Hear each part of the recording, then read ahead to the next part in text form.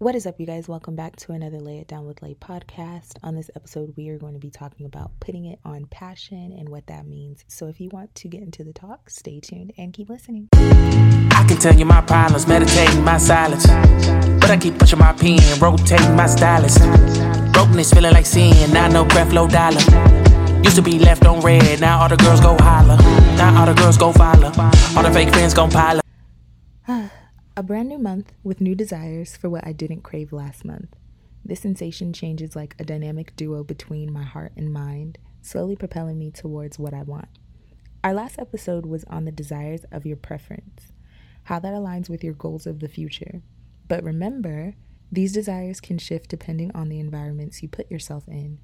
Put it on passion, that strong and merely uncontrollable emotion. Let's discuss emotion for a moment. Your instinctive state of mind deriving from your circumstances. What do you allow to affect you?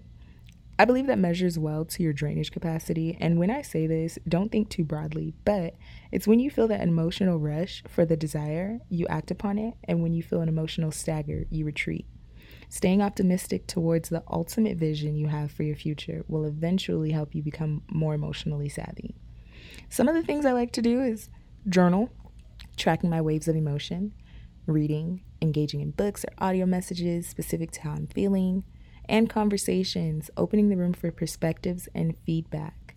These routines guide me into a better understanding of my emotional well-being. Be excited to indulge. For me, greed is the circumference to obtaining your desires. If not for you, then for others.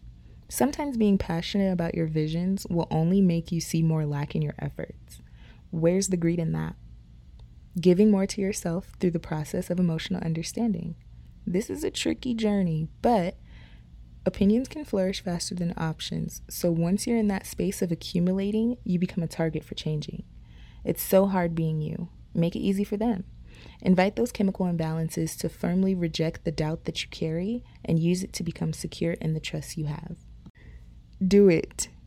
You know you better than you. I'm learning that my indecisions hinder me from my duties. Life job obligations, healthy eating, healthy sleep schedule, healthy career, hopefully to lead to a healthy generation. Why so broad? Indulgence. Put it on passion, but proceed with caution. Thank you guys for tuning in to another Lay It Down with Lay podcast, and I hope you enjoyed this small segment of how you can put your everyday desires on your passions. Till next time, Lay Babes. I can tell you my problems, meditating my silence. But I keep pushing my pen, rotating my stylus. Brokenness feeling like sin, now no breath, low dollar. Used to be left on red, now all the girls go holler. Now all the girls go follow, all the fake friends gon' pile up.